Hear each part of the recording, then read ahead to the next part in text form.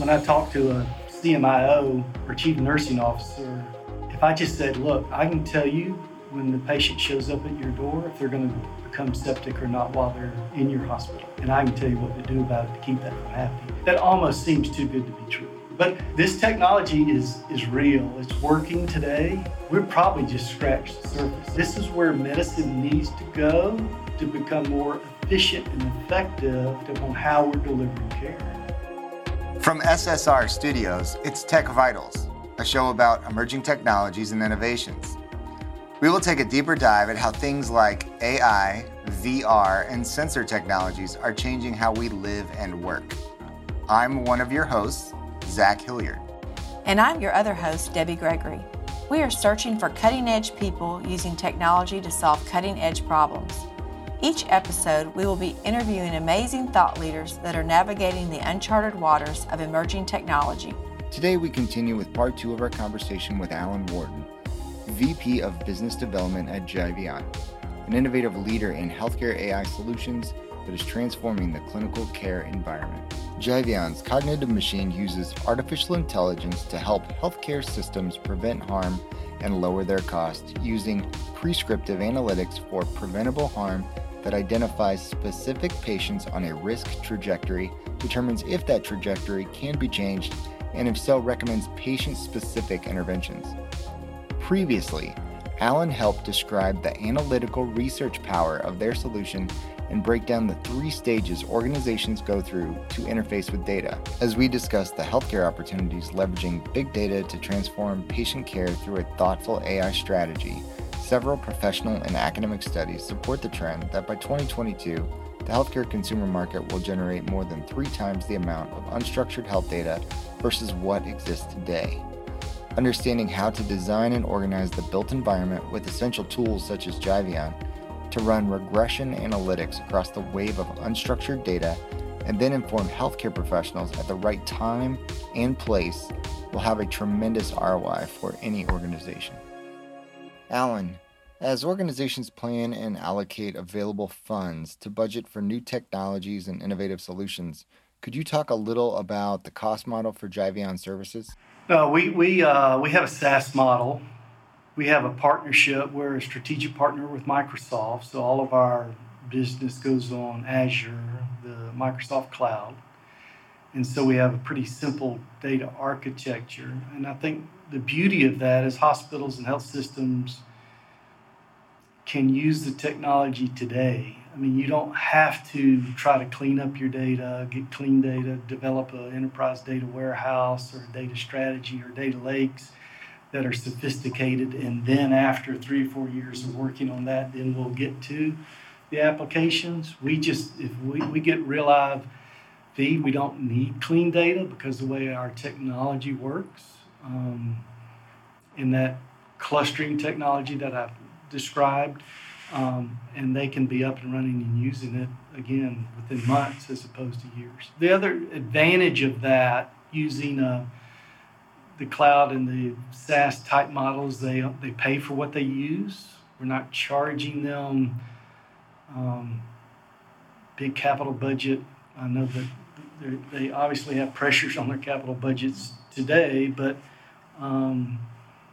we charge it by the application. So the vectors that we mentioned, we normally install the Jivion machine with a couple of vectors and get that up and running and get them using it. And then what a lot of our clients then come back and just add additional vectors. And that's very easy to do. It's scalable? It's scalable. It's not a point solution. There are other models where other organizations come in, bring their technology, and let's develop a predictive model for your sepsis problem. And they work for months and months. And then once they get that up and running, they say, hey, that worked. Let's work on readmission, 90-day readmission for COPD. And they build additional models specifically for that. And that takes months and months. The Jivion machine, once it's up and running, it's easy to add additional vectors and use cases. So that's what our clients are doing. What is the structure of Jivion, founders and physicians? We have our original founders. Started our company, are still with us. So we've grown tremendously. We've had some capital investment at the end of 2018, so 2019 was a real growth year for us. But we basically have our executive management team, which are managing sales and client management. We brought in a new senior vice president this year of client management. So we're really focused and hired a lot of infrastructure this past year on making sure that the customer experience is excellent, our customers, and helping them understand and use that applications. We have a product development team that's headed up by a physician that contains a lot of clinicians, both physician and nurse, executives, and managers that have tremendous amount of experience. Our chief product officer actually was a CMO at a large teaching healthcare facility that implemented JBeyond to solve some patient harm problems at his hospital, and liked it so much about 3-4 years ago he joined JBeyond full-time. He had a statistician background, was very interested obviously in this field, the combination of medicine and data, and he's incredible. Dr. John Showalter does a great job for us. But so we have clinicians as well as account management and sales as kind of the structure of our organization. You used the term digital propensity. That's a term that's new to me. Like that. What do you mean by that? Well, part of the attributes that you're looking for in a population, and this is kind of in healthcare today, right? A lot of people are talking about social determinants of health. It's a buzzword in 2020 for healthcare. The studies are well enough known now that we're really wrestling with how do they. So anybody can acquire. Anybody can acquire that data, and it's not that expensive just to get some of those publicly available. Many healthcare organizations are trying to collect it themselves. Hey, when a patient comes in our organization, since we're doing patient experience, let's try to ask them some additional questions. And we could talk about that. There's issues with that. It's very time consuming. Patients, the studies indicate, are not necessarily honest, right? And so there are a number of attributes that we're looking for, and the issue is, one of those is digital propensity. Is what I was thinking is, if you develop an ACO and a wellness program for a population in your population health management program, and you roll out some of the fanciest, right, online surveys, self-help, self-monitoring, home monitoring, and you're using all this technology and cutting-edge devices. But if your primary target audience is not computer proficient, it's not going to work, right? It's not going to be effective. Producing unappreciated data. That's exactly right. And if they don't understand it or use it, it's not going to get you where you need to be in improving the population health. So part of our model knows from some of the data that we're acquiring how proficient that individual patient is. And so instead of, for some patients, the recommendation may be tell them to get online and complete a, psychiatric PQ9, depression screening on your website. And if you tell every patient that, right, our technology knows which patients you can advise to do that and which ones you can't. Well, is that like from a Google Analytics where they know how much? I'm just thinking, how do you get this information? We get it from a lot of different sources. Right. Some of it we buy it from AIM. We don't get to the individual patient level on every data element. Where there needs patient consent, we stop, maybe at the street level or the block level or the ZIP +4 level, just depending what the criteria is. But we don't know what you're buying on Amazon, but we know you're buying on Amazon. Does that make sense? So that makes me digitally proficient. Right. And we know the other things that you're doing that understand your use of computer and technology. And so it gives us a profile of this patient has a decent understanding or high level of understanding and use of computers. This patient has none. So the issue with social determinants of health is not that you have that data, it's how that data is informing the care model. Is so what, right? How does that tell me? So where we're using it, and one of the reasons our models are successful is it's informing. We have enough experience with 25, 30 million patient records to know which one of those is informing the deterioration of diabetes or informing the treatment of sepsis or depression or suicide. We have a suicide vector. We can identify which patients are at risk for suicide in the next 6 months. So as a nurse educator, I would want to know that information to know how then to have that discharge planning. Absolutely. And so that's all integrated within the platform? Where Javion is unique, going back just high level, is we're not only identifying high-risk patients or those patients that are moving toward high risk. We're telling the clinicians what to do about it, and that is huge. And this is what I meant by alarm fatigue. On that second step, on predictive analytics, mathematical algorithms are great. They tell you which patients are high risk, but they're not telling the clinicians what to do about it. So we revert back, right, and apply the same protocol. The problem you get into is if the machine says, nurse, when you hit the floor today, 60% of your patients on this floor, the 50 patients on this floor are at risk for falls. What am I supposed to do about that? Well, you apply the same 12-step protocol for every 6. There's no way. So nurses will say, I can't do that. And the nurse have so many, the studies indicate they have I read something like it's over 2,000 tasks for every shift that they have to do. It's overwhelming, which means just logically that a lot of that care is going to go undone, right? It's the quality trending down with the alarm fatigue. Yeah, and so they just can't get to all that. So basically, you get alarm fatigue. If the alarm goes off, and we talk to systems all the time, the alarm goes off so much, you just turn it off and forget about it. This fancy computer's telling me 6% of these patients are at risk. I can't deal with that. I only have 5 sitters that I can put in the room.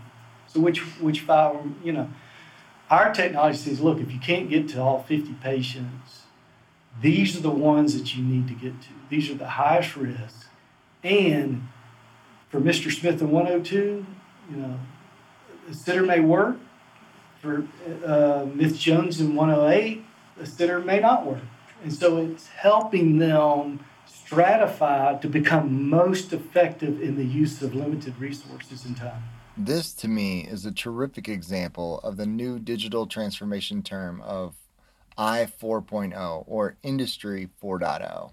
And what I mean by that is it's facilitating the most advanced technology set of autonomous computational data to calculate the patient's specific prescriptive and predictive experience using the full spectrum of the industry practices all in real time. When we incorporate all the necessary mechanics of the digital and physical built environment against evolution of industry technology, like from the first phase adoption of steam and water technologies to the second phase of electricity and assembly lines, to 3.0 phase of computers and automation, and now to the smart and autonomous solutions powered by machine learning algorithms and a wide variety of data sets sourced from, all over the place, it enables us to reshape the built environment of healthcare in very exciting new ways. It's a new vision of almost like a tarot card reader and crystal ball kind of excitement and confidence that this AI-powered solution can forecast the real-time experience of data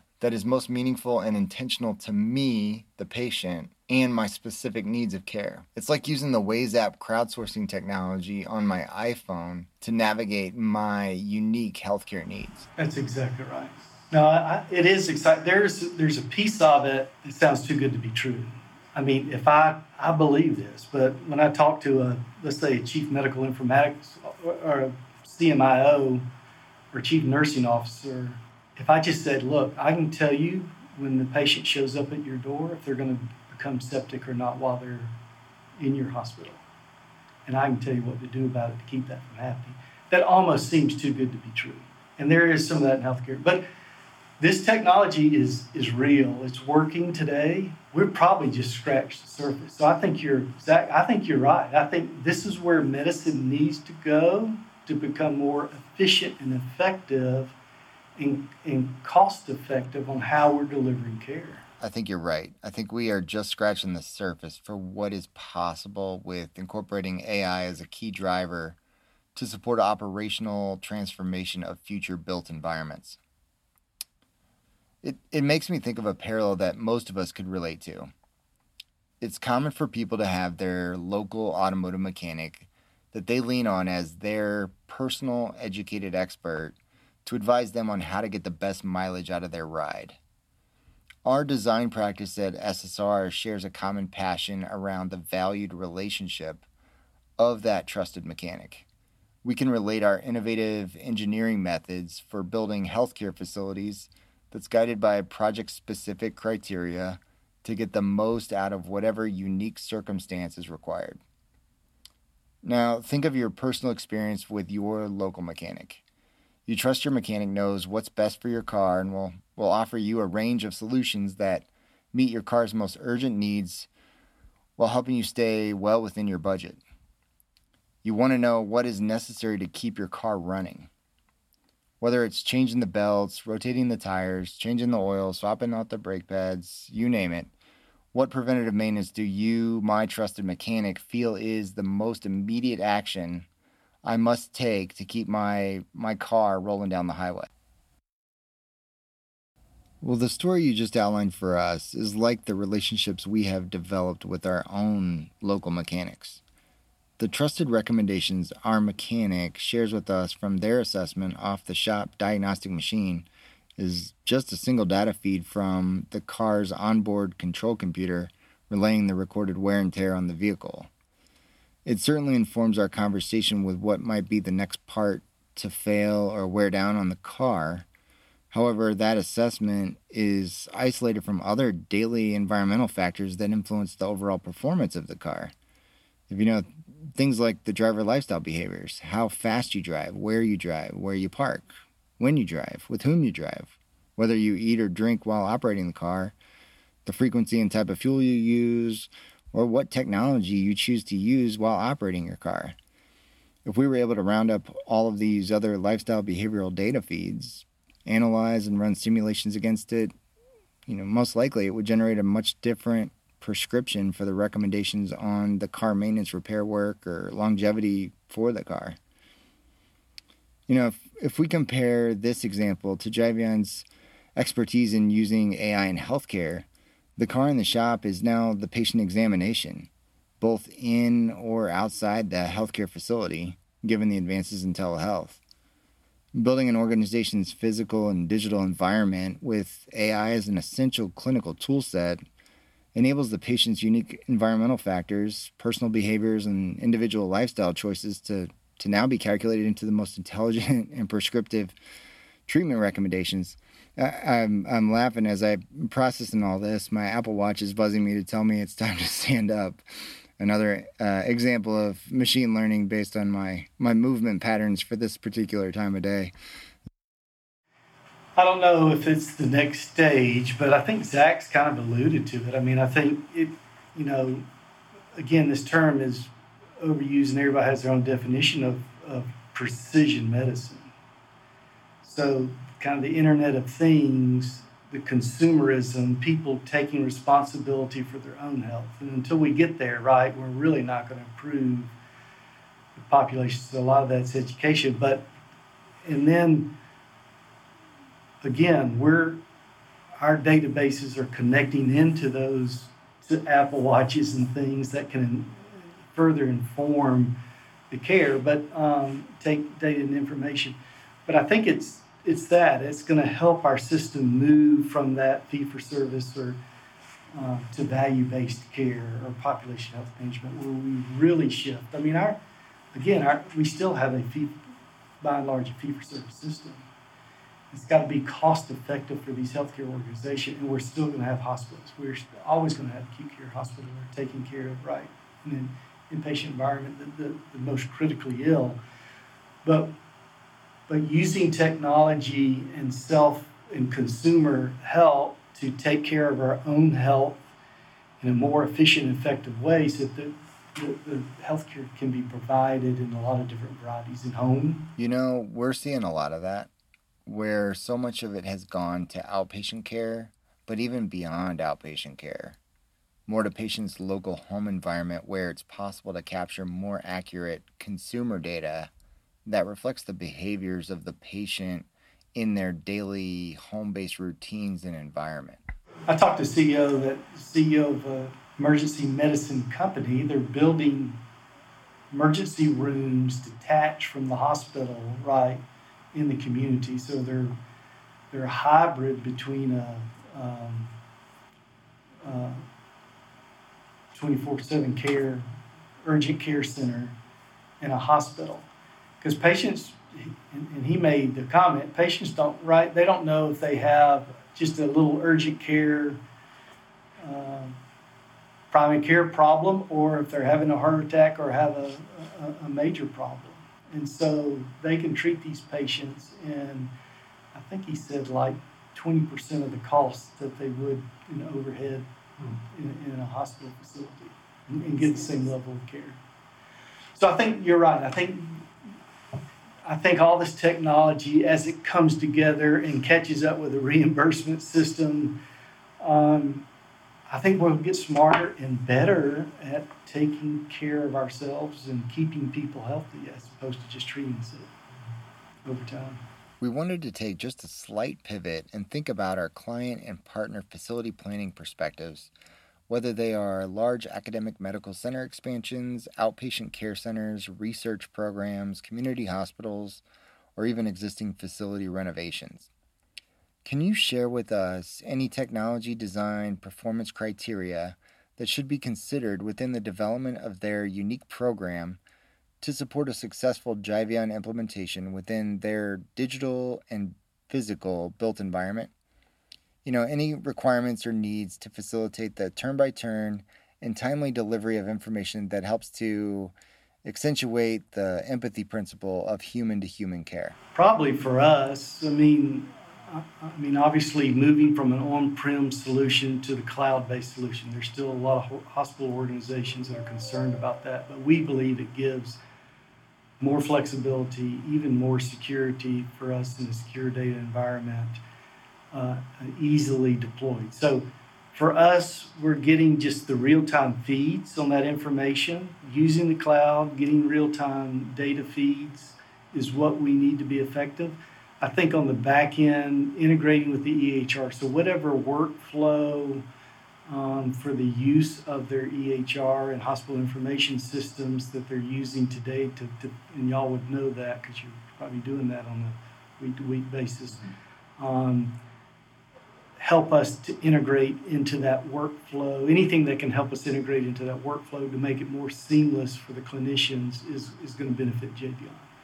And that could include bedside terminals. It could include mobile devices. So the use of those in the environment in secure Wi-Fi and how they're gearing up the facilities would be helpful. Well, our final question. Beyond all the excitement and passions that you've shared with us around the amazing work Jivion is doing with AI in healthcare, can you share with us what is Alan's form of downtime fun? Is there an activity, a hobby, a sport, or type of cuisine that you love the most? Well, I grew up in the South, as you can tell by my accent, right? So all my friends call me when they're looking for a good place to eat, particularly barbecue. So I've eaten at barbecue I've become an expert at barbecue all over. I feel like you're a gentleman that I would constantly, what's a good barbecue? Yeah, out of all the things. So I work all the time. I like to play golf. I like shotgun sports, actually. I've done a lot of bird hunting over the years. So those are things I like to do in my spare time. Debbie knows I like to teach the Bible. So do a lot of activity with my church and other groups like that. That's what I do in my spare time. Thank you so much. This was very educational, and we look forward to more conversations with you. Well, thank you. Thanks for your time. as we build 2020 and the digital transformation of Industry 4.0, get connected with our innovative team. If this conversation has left you inspired, curious, or just wanting to hear more about emerging technology, there are a couple ways you can join us. We welcome you to subscribe and follow us on your favorite podcast platform. For more resources about today's content, please check out the episode show notes or drop us an email, techvitals@ssr-inc.com. Culture matters. Our mission is to make a positive difference for our clients, colleagues, and communities. See our mission in action on your favorite social platform. On Instagram @SmithSeckman-Reed, on Twitter @SSR_INC, on LinkedIn @SSR, and on Facebook @SmithSeckman-Reed. This podcast would not be possible without our incredibly talented team of experts.